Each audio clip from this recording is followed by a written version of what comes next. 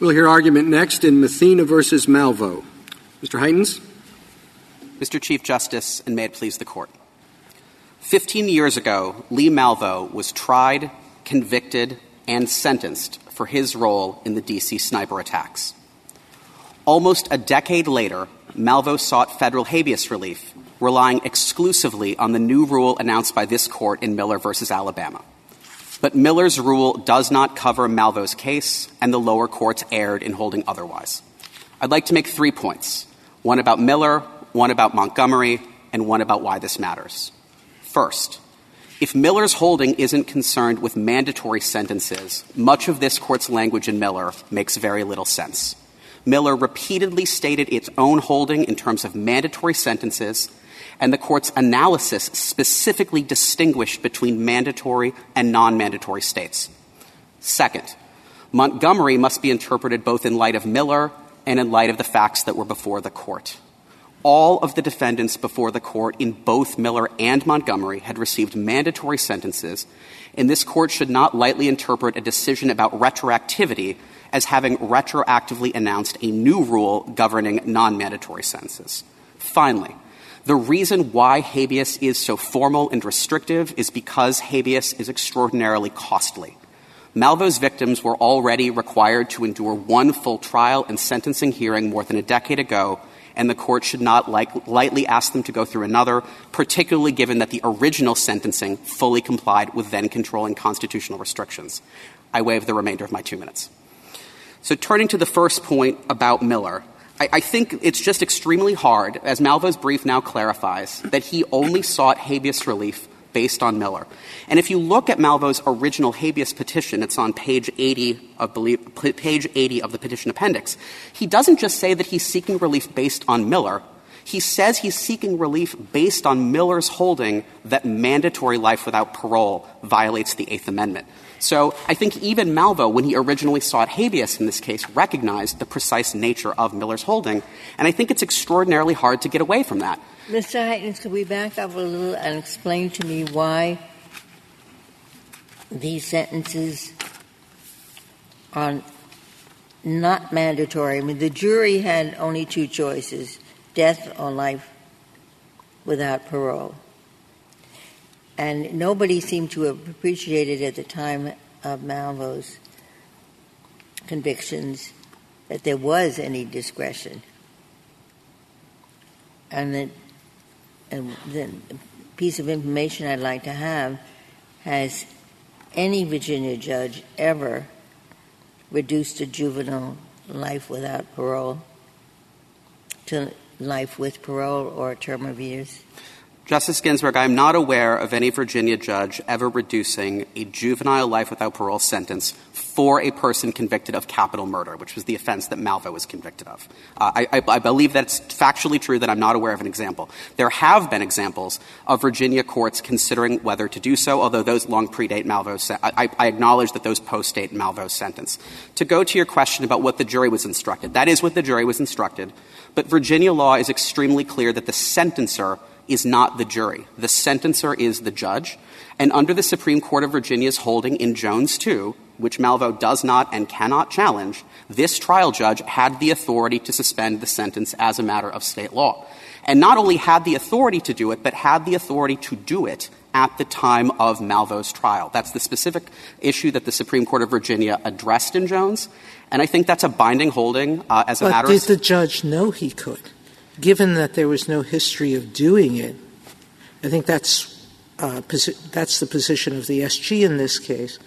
But more fundamentally, the Fourth Circuit concluded, I quote them, Malvo's youth and attendant circumstances were not considered by either the jury or the judge to determine whether to sentence him to life without parole or some lesser sentence. Do you disagree with that statement? I think it's very hard to tell based on the record whether they were. I think the fairest description of the record is that there is no affirmative indication one way or another. All right. So tell me what the practical effect is, or why Montgomery and its language would have drawn a difference between a juvenile who was not sentenced to death because he was not incorrigible and a youth who under a discretionary sentence was sentenced not to death, to life without parole, even though the judge didn't think he was incorrigible but thought the crime was horrible. So that really is the nub of this case, which, given the language of Montgomery and Miller, does it make any sense to treat either of them differently? So Justice Sotomayor, I think the first thing I'd say to that is I don't think that for Teague purposes we can say given the language of Montgomery and Miller. I think we need to be very specific where the rule that we're talking about is coming from. And to address your question of what's the difference, I think the difference is stated in the last paragraph of the Miller opinion, where the Court fundamentally identifies the problem with the scheme invalidated in Miller. The Court said that the sentencer was deprived of, quote, the opportunity to consider youth and its mitigating factors, and instead that the states at issue in that case had required that all children receive life without parole sentences. As a matter of Virginia state law, that was not true here. General, this is maybe Justice Sotomayor's question phrased a little bit differently. Of course, Miller talks about mandatory schemes a lot because Miller was about a mandatory scheme. But do you think after Miller, in a state where there was not a mandatory scheme, a judge could say, you know what, I just don't feel like thinking about the defendant's youth. I don't think it's remotely relevant, and I'm going to just sweep away anything that the defendant presents to me about that. I couldn't care less. Do you think that that's permissible under Miller? Justice Kagan, I'm sorry. I don't think that would be permissible, but I think we need to distinguish between why that's not permissible. I think as a matter of the Eighth Amendment, that's not permissible, but I think the articulation of the cases following Woodson and the death penalty illustrate why that is a new rule for Teague purposes. So I think that if a court were properly presented with that argument after Miller, it should hold that that's an Eighth Amendment violation, but I think that would be a new rule for Teague purposes, and the way I know is how this played out in the capital context, right? So the court first decides Woodson, which deals with a mandatory death penalty, very similar to Miller. And then the court has a whole series of cases after Woodson, some of which really are very close to what you said, Justice Kagan, where the sentencer is not formally required to impose death, but says, I'm not going to consider youth. And the court, in later cases, said that also violates the Eighth Amendment. But there was no suggestion that would — I mean, I guess what you're saying is that it would take another case to make that clear. But I think Miller itself makes that clear. If there's anything that Miller says — I mean, all of Miller, it's a 30-page opinion, and it can be summarized in 2 words, which is that youth matters, and that you have to consider youth in making these sorts of sentencing determinations. And again, of course, it talks a lot about mandatory schemes because a mandatory scheme was in front of it. But the entire reasoning was about how much youth matters and how a judge or a jury, whoever the sentencer is, has to take that youth into account. That's the lesson of Miller. So 2 responses to that, Justice Kagan. First, I do want to differentiate because I think the habeas context matters here. I agree with you that after Miller, the right interpretation of the Eighth Amendment is that the thing you described would violate it. But I think under this Court's Teague jurisprudence, that doesn't resolve the question of whether Decision 2 is a new rule. I mean, the Court has said ever since Teague that the definition of new rule is extraordinarily broad and includes anything that is not dictated by the earlier decision. And I just don't see how one can read Miller and conclude that a decision that describes its holding in terms of mandatory sentences dictates that Virginia's non-mandatory. So I think we're just going to posit that I disagree with that. But suppose I didn't disagree with that. Then you also have to deal with Montgomery because that's the way Montgomery reads Miller. And Montgomery says that's what Miller said. It's not some later new rule. That's the rule from Miller, says Montgomery. I certainly acknowledge that Montgomery says that, Justice Kagan, but I don't think that's controlling for Teague purposes. And I think the Court has specifically actually confronted a case quite similar where that happened. The case, this is cited on page 17 of our brief, it's Butler versus McKellar, where a very similar argument was made and rejected in the habeas context. So that case, the first case was Edwards versus Arizona, the one that says that when the defendant says he wants to talk to a lawyer, police can't go and talk to him without getting him a lawyer. And then 7 years later, the court in Arizona versus Roberson says that is true even if the thing you want to go back and talk to him about is a different crime. And in Roberson, the court said, quote, our decision is controlled by Arizona versus Edwards. And then in Butler, in the habeas context, the court said that was a new rule for Teague purposes. I just think that the argument that Montgomery clarified or confirmed or any of the language that the Fourth Circuit or the district court— I'm sorry. We couldn't, under Teague, have made Miller retroactive unless there was both a procedural and substantive rule. And so whether or not there are people who misread Miller or not, some courts did, a lot didn't. The substantive ruling of Miller was very clear that it rendered life without, I'm quoting it, parole an unconstitutional penalty for a class of defendants because of their status. That is, juvenile offenders whose crime reflect the transient immaturity of youth. It says, Miller announced a substantive rule of constitutional law. So it's not a new procedural rule. It is an old substantive law that it's embodying. That's the distinction that I don't see. Your case, the one you cited, was applying it, not reading the old case. It was announcing a new take of that. Montgomery said, we're telling you what Miller said. Justice Sotomayor, I certainly don't disagree that there's language to that effect in Montgomery, but I think it is important that language that you just quoted is virtually all from Montgomery and appears nowhere in Miller, except for a few words that are sort of included in that very long quote. Suppose I try to read Miller and Montgomery together to figure out what the substantive rule is, and that I conclude the substantive rule is that the state cannot impose life without parole on youth who are merely immature, but can impose it on those who are incorrigible. Okay, suppose that's the substantive rule. I suppose Miller and Montgomery, then we have to figure out what the procedural rule attached to that was. Correct. The procedural rule attached, you can read it in a couple different ways, so I want to get your thoughts. One is it rules out an on-the-record finding. Right? Montgomery says you don't have to make a record finding of incorrigible. It's explicit about that. The question then for me comes down to, is a discretionary sentencing regime alone enough to satisfy the procedural requirements to implement that substantive rule, or does there have to be something more on the record stated by the sentencing judge about youth? Justice Kavanaugh, I think certainly in the habeas context that satisfies the holdings of Miller and Montgomery. Now, whether the court— that being a discurring sentencing I'm sorry, yes, regime. I apologize. And why is something more procedurally not required? We know a finding of fact is explicitly ruled out by Montgomery, and that's very important. But why isn't something more than just a discretionary sentencing regime necessary? Well, I think particularly because of the habeas context. So I don't want to rule out the notion that the court couldn't, in the further elaboration of the Eighth Amendment, require such a thing.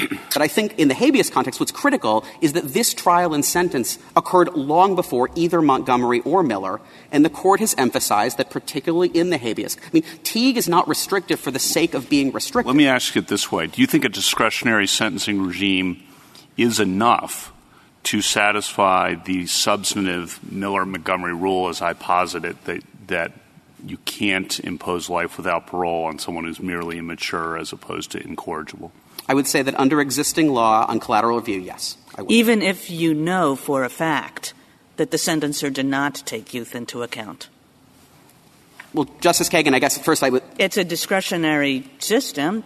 The sentencer could have taken youth into account, but he didn't. Well, Justice Kagan, I just want to make sure if this is a hypothetical or if you're asking about the facts of this case. No, this is the hypothetical. Okay, I just want to make sure because my answer would be different depending on— I have a follow-up hypothetical to the hypothetical. Okay, so if you know for sure, say because the sentencer specifically says on the record that they didn't, I think for purposes of federal habeas review, the answer is still that that is not a cognizable basis for retroactively invalidating a conviction. I think on direct review, I think that person would have a very strong argument. I suspect that I would think that person's going to have the better of the argument, that the person's going to win.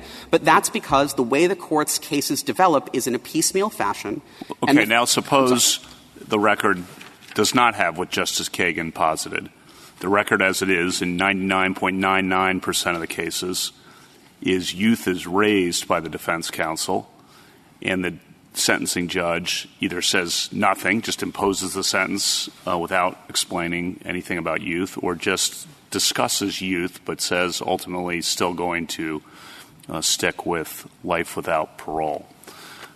So in that circumstance, is that enough? Yes.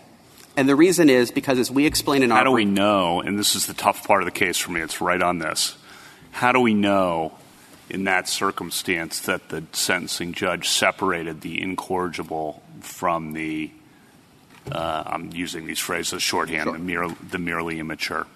I think the best way we know that is because, as our brief and the state's brief explains, in every single state that has a discretionary sentencing scheme, the sentencer is specifically instructed to consider age. And I think the court, particularly in the habeas context, can presume that judges follow their obligation under state law. Is this one of those states where the sentencer is given a list of criteria that he's supposed to consider? Yes. The Supreme Court of Virginia in Jones 2 specifically articulates the factors that sentencers are supposed to consider, including in deciding whether to suspend a sentence, and one of those factors is age. If it specifies in considering whether to suspend a sentence? I believe it does. This is again, from the Supreme Court of Virginia's decision in Jones 2 that responds to this court's GVR in light of Montgomery. And I believe they specifically say as a matter of state law, yes. Jones 2 was many years after this sentencing took place. Yeah. Absolutely, Justice Kagan. But Jones 2 critically did not purport to change or alter what Virginia law was. All of the statutes that are discussed in Jones 2 were on the books at the time of this sentencing. It's not like Virginia changed its law after its sentencing. What if we were unsure about that? Shouldn't we even if you were correct on the law here, isn't there still a question of whether Virginia's regime was truly discretionary?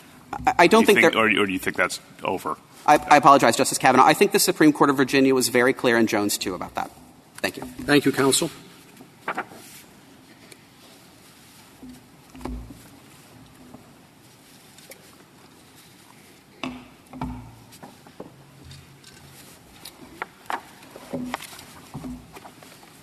Mr. Fagan. Thank you, Mr. Chief Justice, and may it please the Court. Malvo is arguing that his life without parole sentences for his murders are retroactively invalid under Miller, even if Virginia law allowed him to seek a lower sentence based on his age. That's wrong for two reasons. First of all, the substantive retroactive holding of Miller is limited to mandatory sentences. Any objection Malvo has to the particular sentencing proceedings in his individual case would at best fall under what Montgomery describes as Miller's procedural component, which isn't retroactive. Second, all that procedural component requires is the opportunity to raise age as a reason for a lower sentence. Neither Montgomery nor Miller prescribes a precise formula for taking age into account, let alone requires a sentencer to consider age even when a defendant himself fails to put it at issue. Now, Justice Kavanaugh, you asked how we know that a discretionary scheme, the existence of a discretionary scheme, is sufficient to protect against the substantive right that Montgomery finds that Miller recognizes. I think we know that from a couple of different places. First, in Miller itself, I think the Court goes out of its way to compare and contrast discretionary schemes and mandatory schemes. I think you'll find this in particular at page 484 of Miller, noting that basically, as I read Miller, discretionary schemes are generally getting it right and mandatory schemes aren't. And I think it would be quite surprising that the kind of scheme the Court used as its baseline for comparison turns out, in fact, to be unconstitutional. But the second place we know it, I think, is from page 734 of Montgomery, where the Court says that the ability, and you combine that with page 735 that makes clear it's the opportunity to consider age, that the procedural component of Miller, which is the opportunity to consider age, is what protects the substantive right. And if, as the Fourth Circuit supposed and the Virginia Supreme Court held in Jones 2, Malveaux actually did have the opportunity to seek a lower sentence based on his age, then I don't think he can recast his claim as a substantive claim under Miller that he had his substantive rights violated. And his opportunity came from what? So his opportunity came from the fact that the Virginia Supreme Court, again, Your Honor, we're not taking a position on whether this should, in fact, be considered a mandatory or discretionary scheme under Miller. We are just assuming, along with the Fourth Circuit, and I think as Justice Kavanaugh's recent questioning got at, we do think this should be remanded if the Court agrees with us for some further exploration of the nature of Virginia's scheme. But assuming that this was a discretionary scheme, Jones 2, the Virginia Supreme Court's decision in that case, says that a defendant in Malveau's position, and Jones was, I think, similarly situated to Malveaux in this respect, was able to seek suspension of all or part of his sentence on any ground, including youth. And if that is correct, and if that is sufficient for a scheme to be considered discretionary under Miller, then I don't think he has a claim under Miller. What he might have, I suppose, is a very untimely, ineffective assistance of counsel claim, although I'm not even sure he would succeed on the merits of that. But we don't usually excuse defendants from their failure to raise particular considerations and decide that their substantive rights have been violated for that reason. As Justice Kavanaugh noted, in 99.9% of these cases, youth is going to be raised, and that's because everyone realizes that youth is important when you are sentencing someone to life without parole. You want us to hold that a discretionary regime satisfies Miller and Montgomery and remand for consideration of all these things, forfeiture, whether it was really discretionary. That's correct, Your Honor. That's our only submission in the case, is that you should reverse the Fourth Circuit on its view that even if, contrary to the Virginia Supreme Court's view, even if, consistent with the Virginia Supreme Court's view, this is a discretionary scheme, then he would have a Miller claim. But again, and this is the same question that I asked Mr. Heitens, if it's a discretionary scheme, a judge could simply say, well, I don't think that consideration matters at all. I refuse to consider it. And you think that Miller does not have anything to say about that? No, I think our answer to that is a little bit different from General Heitens' answer. I do think Miller, as it's currently written, and Montgomery would say that a procedural right has been violated in that case. But what we have here is a question of retroactivity. And that's a procedural – what you're talking about is a procedural right that I think Miller does require at least the opportunity to consider age. And given its analogy to cases like Eddings against Oklahoma and Lockett against Ohio, I think the sentencer can't decide that legally youth has no weight. Right. So let's assume that. And in fact, Miller says several times not just requires an opportunity to consider, but requires consideration.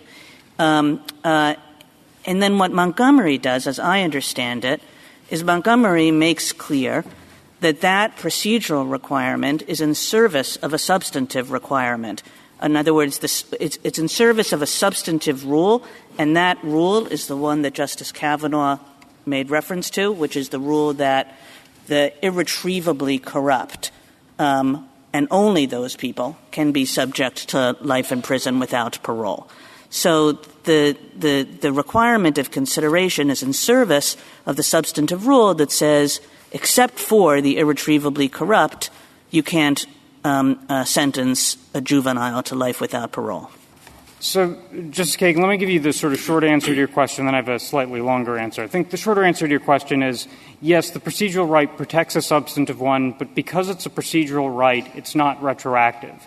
The only thing that is retroactive under Montgomery is what Montgomery describes itself to be considering, and this is on page 732, it says that what it's considering is whether Miller's holding that precludes mandatory sentences of life without parole for juvenile offenders is retroactive. No, Montgomery says Miller's holding that only the irretrievably corrupt can be sentenced to life without parole. That's what Montgomery says.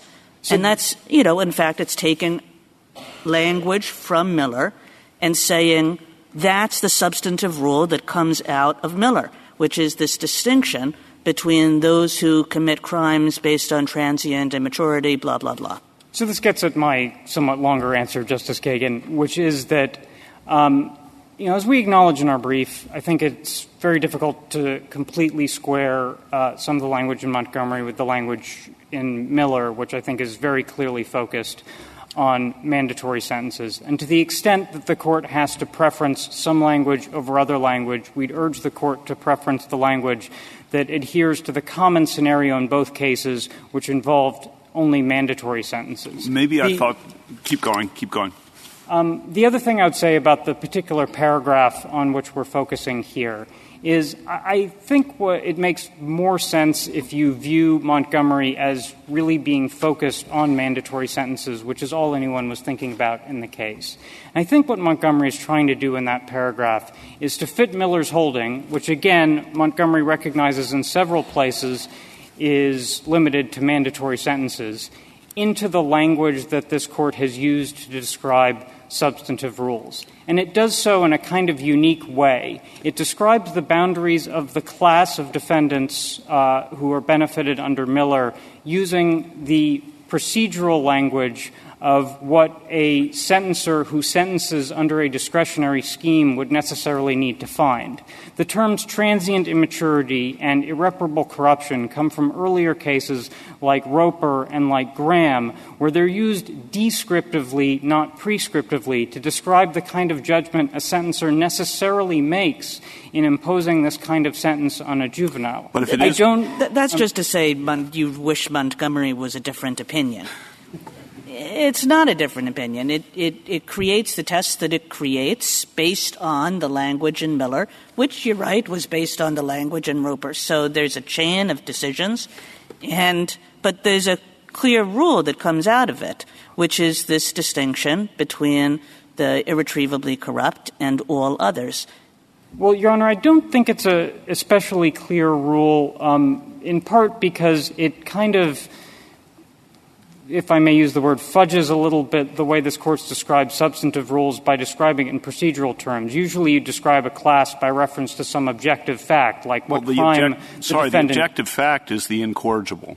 So, Your Honor, I mean, that's not necessarily objective, but that is the fact that distinguishes the... Those are the people who you cannot sentence in a certain kind of way.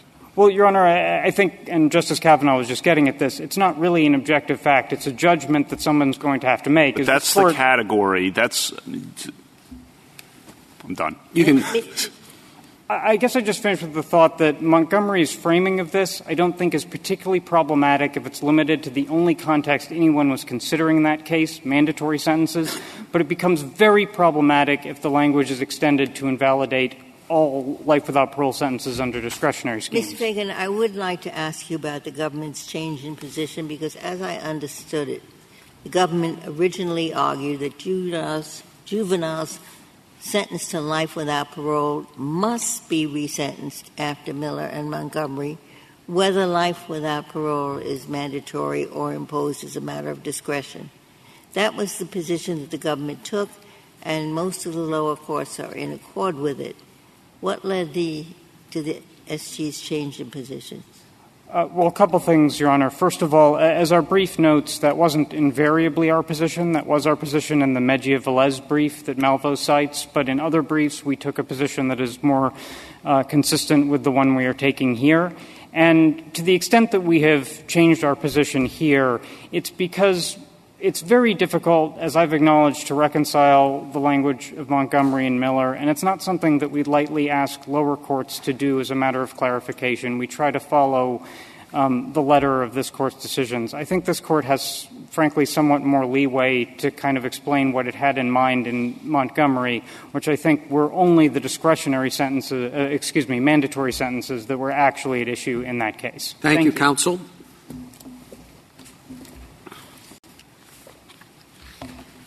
Ms. Spinelli?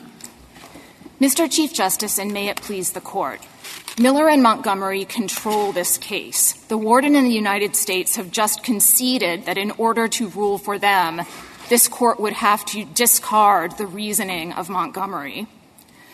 Miller held that before imposing life without parole on a juvenile, a sentencer must consider how the characteristics of youth counsel against that sentence.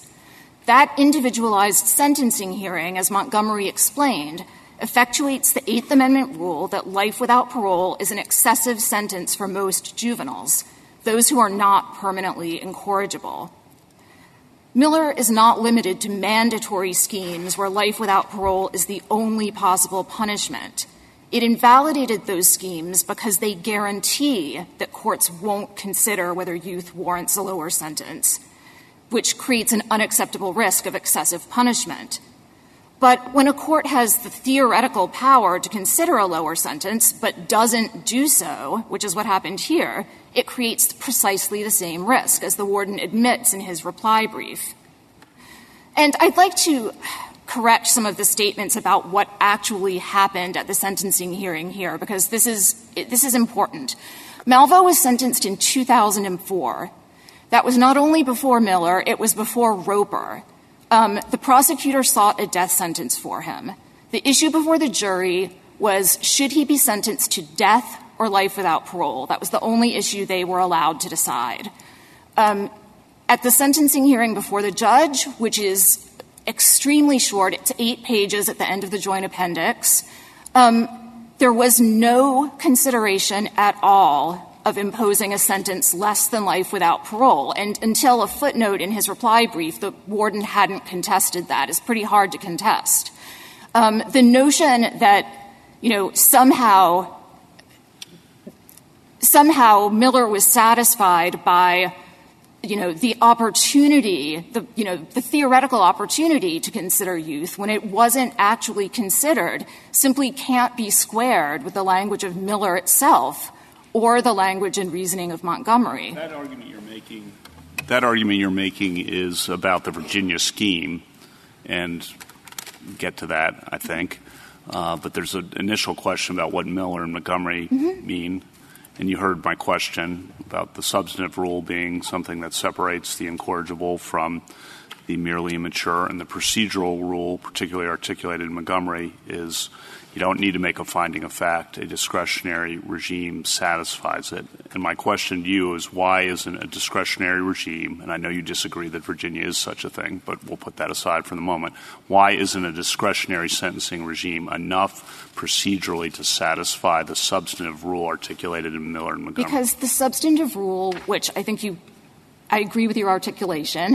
The substantive rule requires that in order to ensure that juveniles don't receive an unconstitutionally disproportionate punishment, a court must consider the characteristics of youth and must make a determination as to whether that juvenile... Okay, so I'm sorry to interrupt, but this is important. You said 2 things there. Must consider, and you said must make a determination.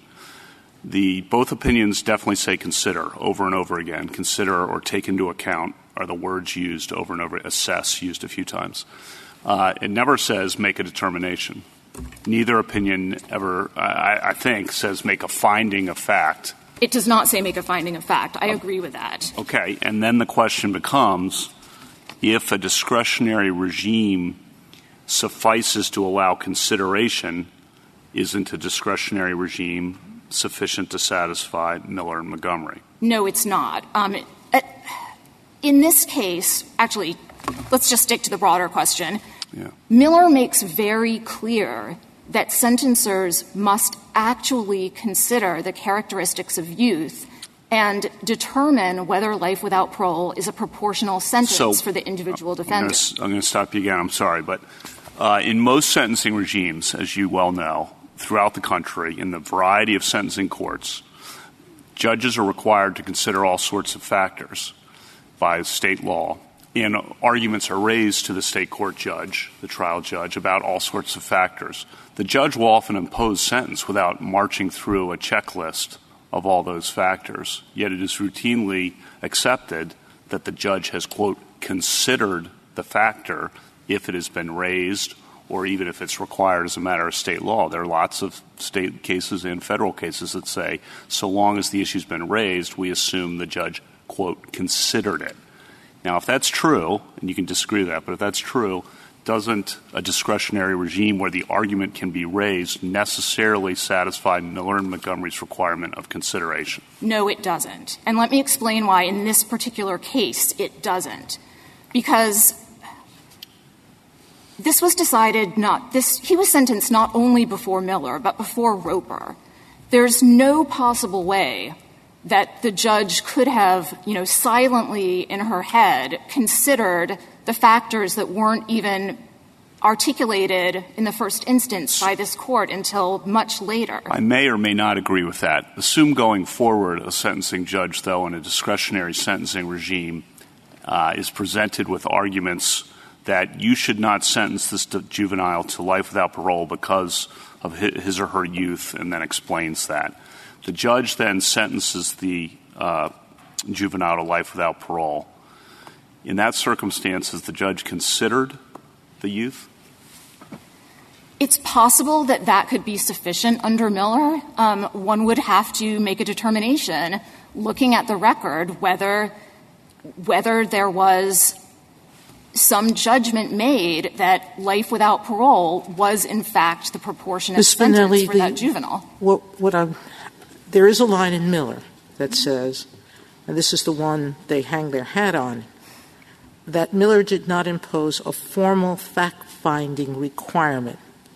That Miller did not impose, this is from Montgomery. Yes. That Miller did not impose a formal fact-finding requirement does not leave states free to sentence a child whose crimes reflect transient immaturity to life without parole. So there's a substantive right. Precisely, Your Honor. If your crime was of transient immaturity, not to be sentenced.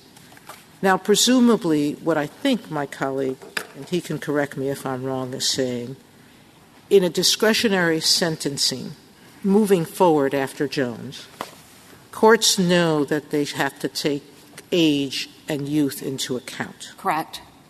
So it's like now, 3553 of the Federal Criminal Code requires a laundry list of things for judges to consider. Most judges do not tick off each one of those. Doesn't say, I find this, but I don't find that. I don't do this, I don't do that. Most judges just say, I've thought of them all, and this is my answer. Now I think what Justice Kavanaugh, he's shaking his head yes is, in that kind of system, assuming that this was a post-Jones case, not a pre-Jones case, for which there's some ambiguity, why isn't that system enough? Are you requiring a formal fact-finding? Are you saying as long as it's clear that the judge knew that he had to find incorrigibility and that was argued before him and he didn't have to say I find it, but he sentenced the person to parole, that you assume he knows what he's doing? That in the absence of those arguments, that then you're not sure and the substantive right should trump? I'm not sure how. So if we were dealing with a situation in which there was a statute that mirrored the requirements that Miller set out, it would be a completely different case. That is not what we have here. This judge was not required to consider youth. But a lot of the state statutes, and this is what I think is concerning some of my colleagues, have since Miller said it's discretionary now. Yes, courts don't have to do mandatory life, and they should consider age. Now, that's correct. I must admit that I read Jones, but I don't remember if Jones said age must be considered in light of Miller. It did not say or that. In light of Montgomery's substantive rule. It did not say that. All right, but that's the assumption being made. Yes, and what are you asking for? All of those other systems post Jones that let or tell judges to consider age, but don't say in accordance with Miller and Montgomery. Don't we presume that they know the law and follow it? Going forward, yes, I agree. if a judge sentences a juvenile under one of the post-Montgomery statutes that sets out the factors that are articulated in Miller and Montgomery, then yes, I think it might be reasonable. That sets those out and requires courts to evaluate them? Precisely, yes. As opposed to, for example, either that doesn't set them out or that just, permits courts to do whatever they want. Yes. Right? And there are different kinds of non-mandatory schemes. I apologize. I don't know which one. No, please, Mr. Chief Justice. Sets them out like in 3553. Is that the sentencing considerations? Well, is that enough? Here are the things you need to consider, and transient youth or incorrigibility is one of them. If there is a statute that expressly sets out these factors, and if the judge considers them and requires the court to consider them, and requires the courts to consider them, then we can presume that the judge followed the law and did so. But this is not a case where the judge was required to consider anything. And, in fact, she did not consider imposing any lesser sentence than life without parole. And the warden's position and the United States' position is that that's good enough. Back on Justice Kagan's question for a second. In a discretionary regime where the sentencer is required to consider certain factors, or even if not, it's just a discretionary regime. The defense counsel, in any case where a juvenile is facing life without parole as a possibility, is, of course, I would think, you would agree, any competent defense counsel is going to argue the youth to the sentencing judge. Do you agree with that? Going forward, yes. Yes. Okay. And therefore, can't you presume, and don't we do this, as Justice Sotomayor was indicating, I'm not putting words in her mouth, but in 3553A cases, we also presume when something's been argued to the sentencing judge that the judge has, quote, considered, unquote, that factor. Yes. And let me be clear. I don't think this Court needs to say anything about how to handle cases going forward after Miller where there is a requirement that the judge consider the Miller factors. The question here is, does Miller apply? Can Malvo invoke? Well, I think we have to say what Miller and I don't know what we have to do, but we might want to say what Miller and Montgomery mean as a rule together, because that's been a lot of the focus of the brief. So we may have to indicate what is the substantive rule and what is the procedure, and then we can figure out. Yes. Well, the substantive rule is that the Eighth Amendment forbids states to impose life without parole on juveniles who are not permanently incorrigible. And that's the holding of that is the holding of Miller. That is what Montgomery.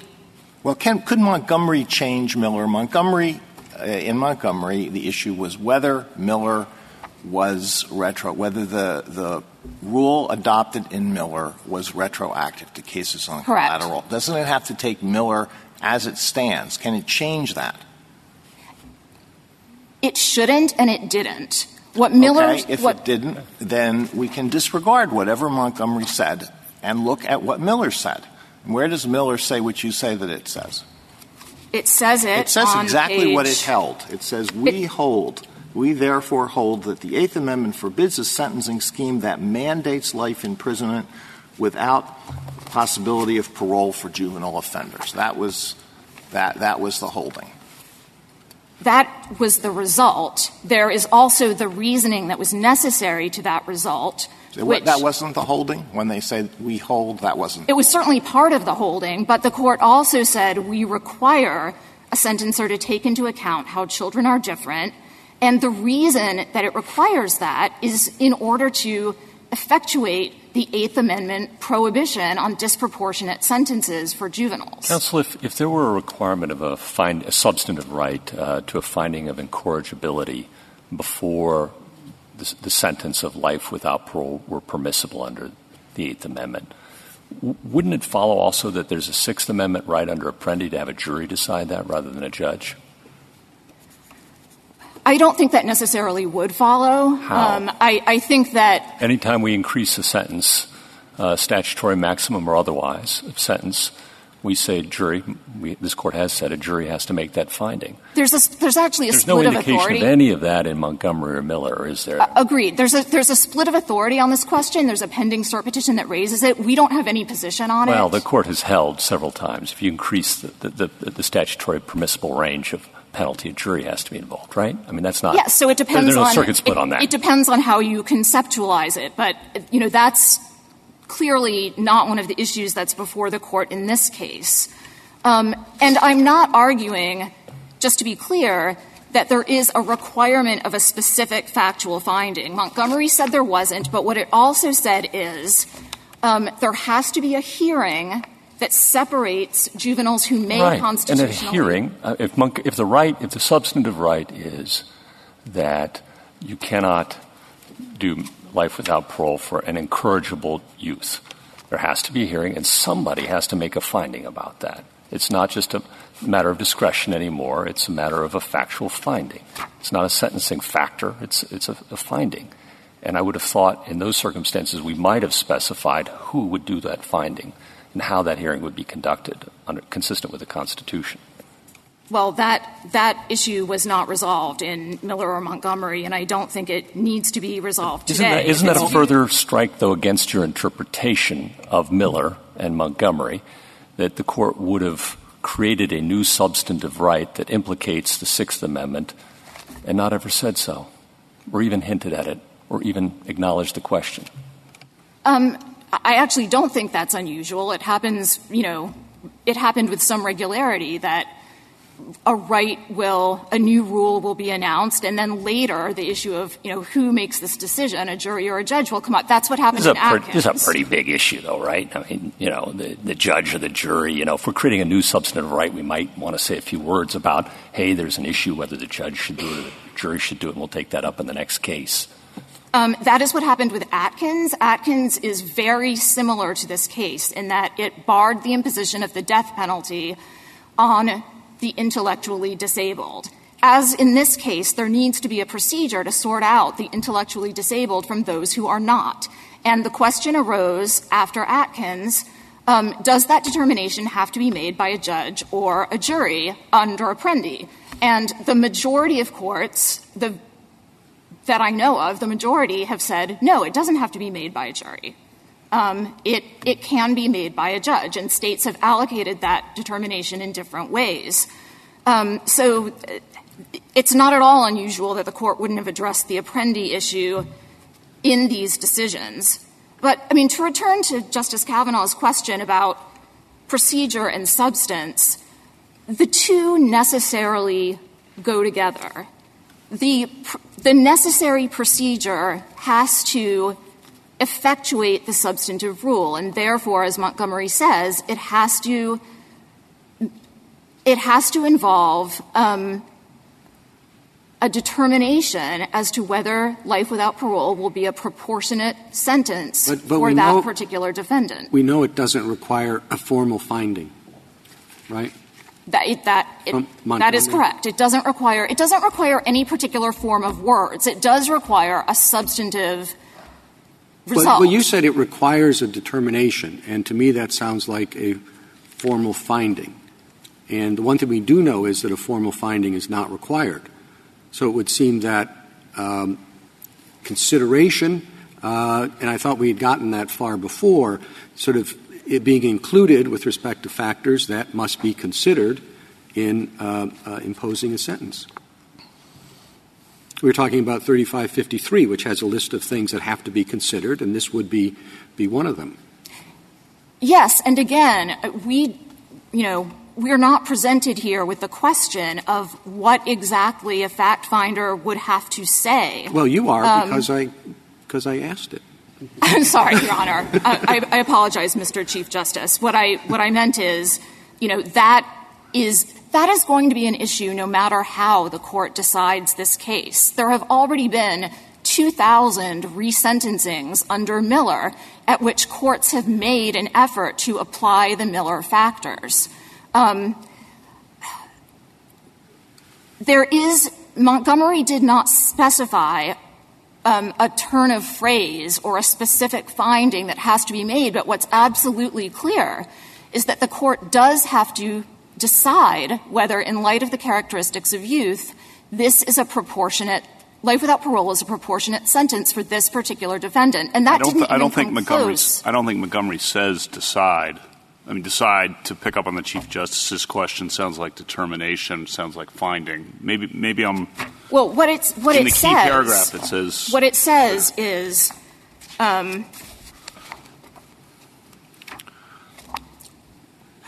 a hearing where youth and its attendant characteristics are considered as sentencing factors is necessary to separate those juveniles who may be sentenced to life without parole from those who may not. You know, it then goes on to say, no, we didn't require a specific finding of fact. You know, we are leaving it to the states to — It doesn't even say specific. It just says finding of fact. Correct. It just says finding of fact. But it then says that Miller did not impose a formal fact-finding requirement, doesn't leave states free to sentence a child whose crime reflects transient immaturity to life without parole. So Montgomery doesn't provide a lot of guidance, but what we do know is that juveniles are entitled to at least one opportunity to show that they are not permanently incorrigible and that it is not right to make a determination now that they are foreclosed from ever attempting to show that they have changed. And your argument that Virginia did not provide that is? It absolutely did not provide that. There was no — so let's assume that Jones was correct and that there was an ability to request suspension. That was not even remotely clear at the time. Let's say it was, hypothetically. Then what? If it was clear that he could request suspension, I still don't think it would matter because a suspension hearing is not a Miller hearing.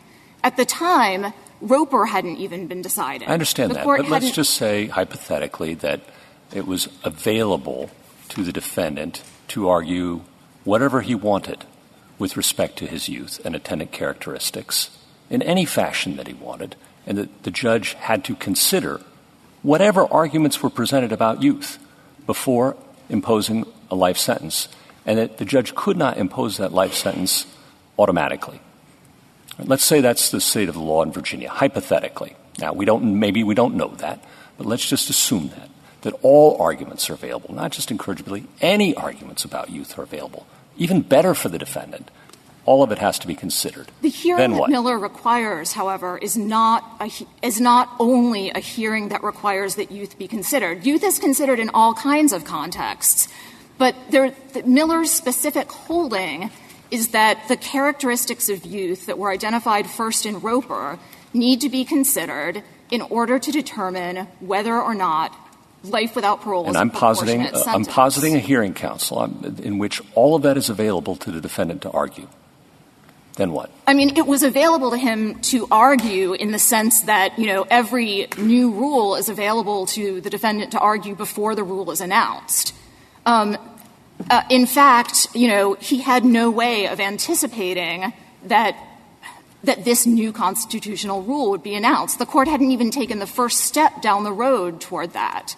So, you know, even if it were the case that he absolutely could have gotten the same consideration had he, you know, been able to look into the future, that is not what we typically require defendants to do, and that's why the Miller rule is retroactive in the first place. We're in an awkward place because of what the Virginia court did with Jones, which is sort of look at something retroactively and say, this is what you could have done. There's a lack of clarity whether judges understood they could have done that. But let's move forward after Jones, okay? And Jones is after Miller and Montgomery, correct? So it's now they're saying judges can have complete discretion just the way that Justice Gorsuch has posited. Moving forward, they should consider age and all its attendant circumstances. Why would that system, moving forward, I'm not looking backwards, if someone is sentenced today and their attorney failed at the hearing to argue incorrigibility, or the lawyer argued it and the judge didn't say one way or another, what I posited it earlier, He just said, I've considered all the factors they told me to consider in Jones, X sentence.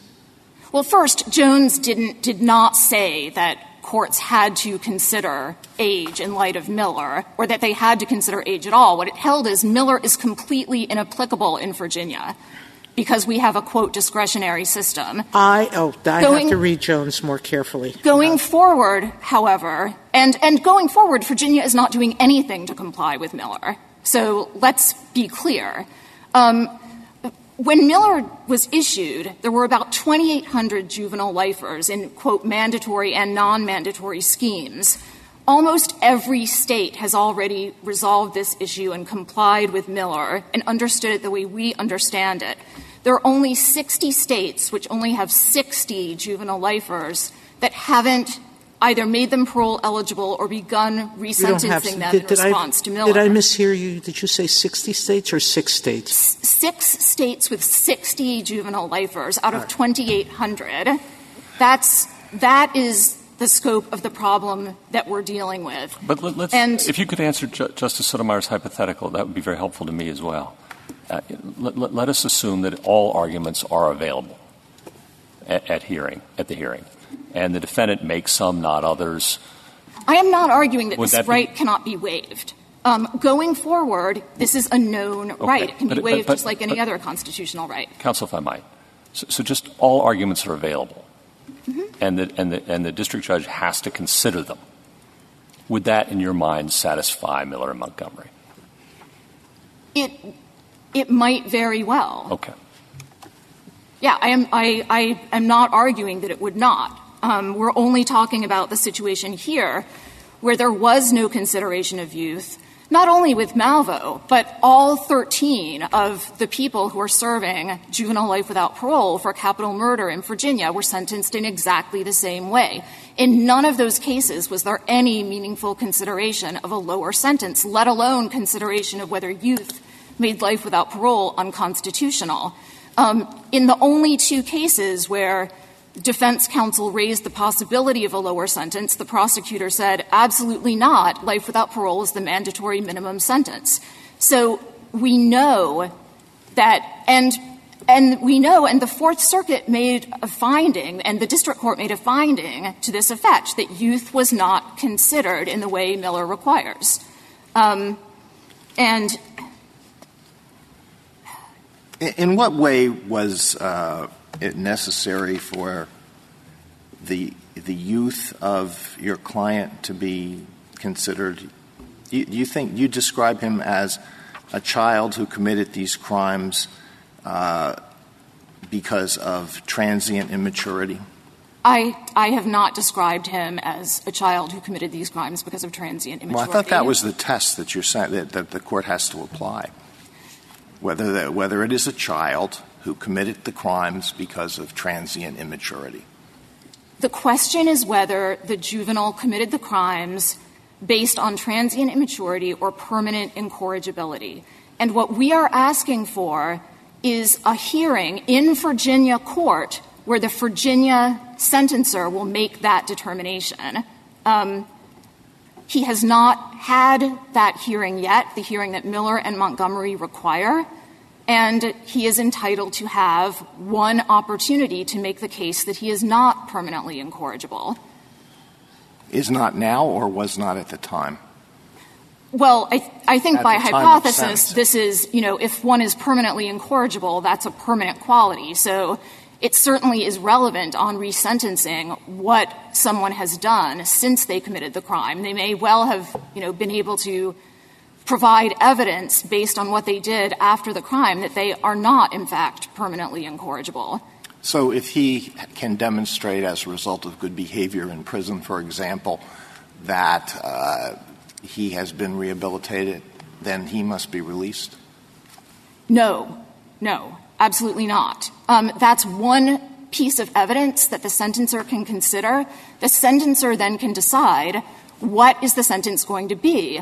On resentencing, there are occasions when juvenile offenders are resentenced to life without parole. Even if he were given parole eligibility, that would not mean that he would be released. it would mean that he would have the opportunity sometime in the future to make the case to a parole board that he has changed.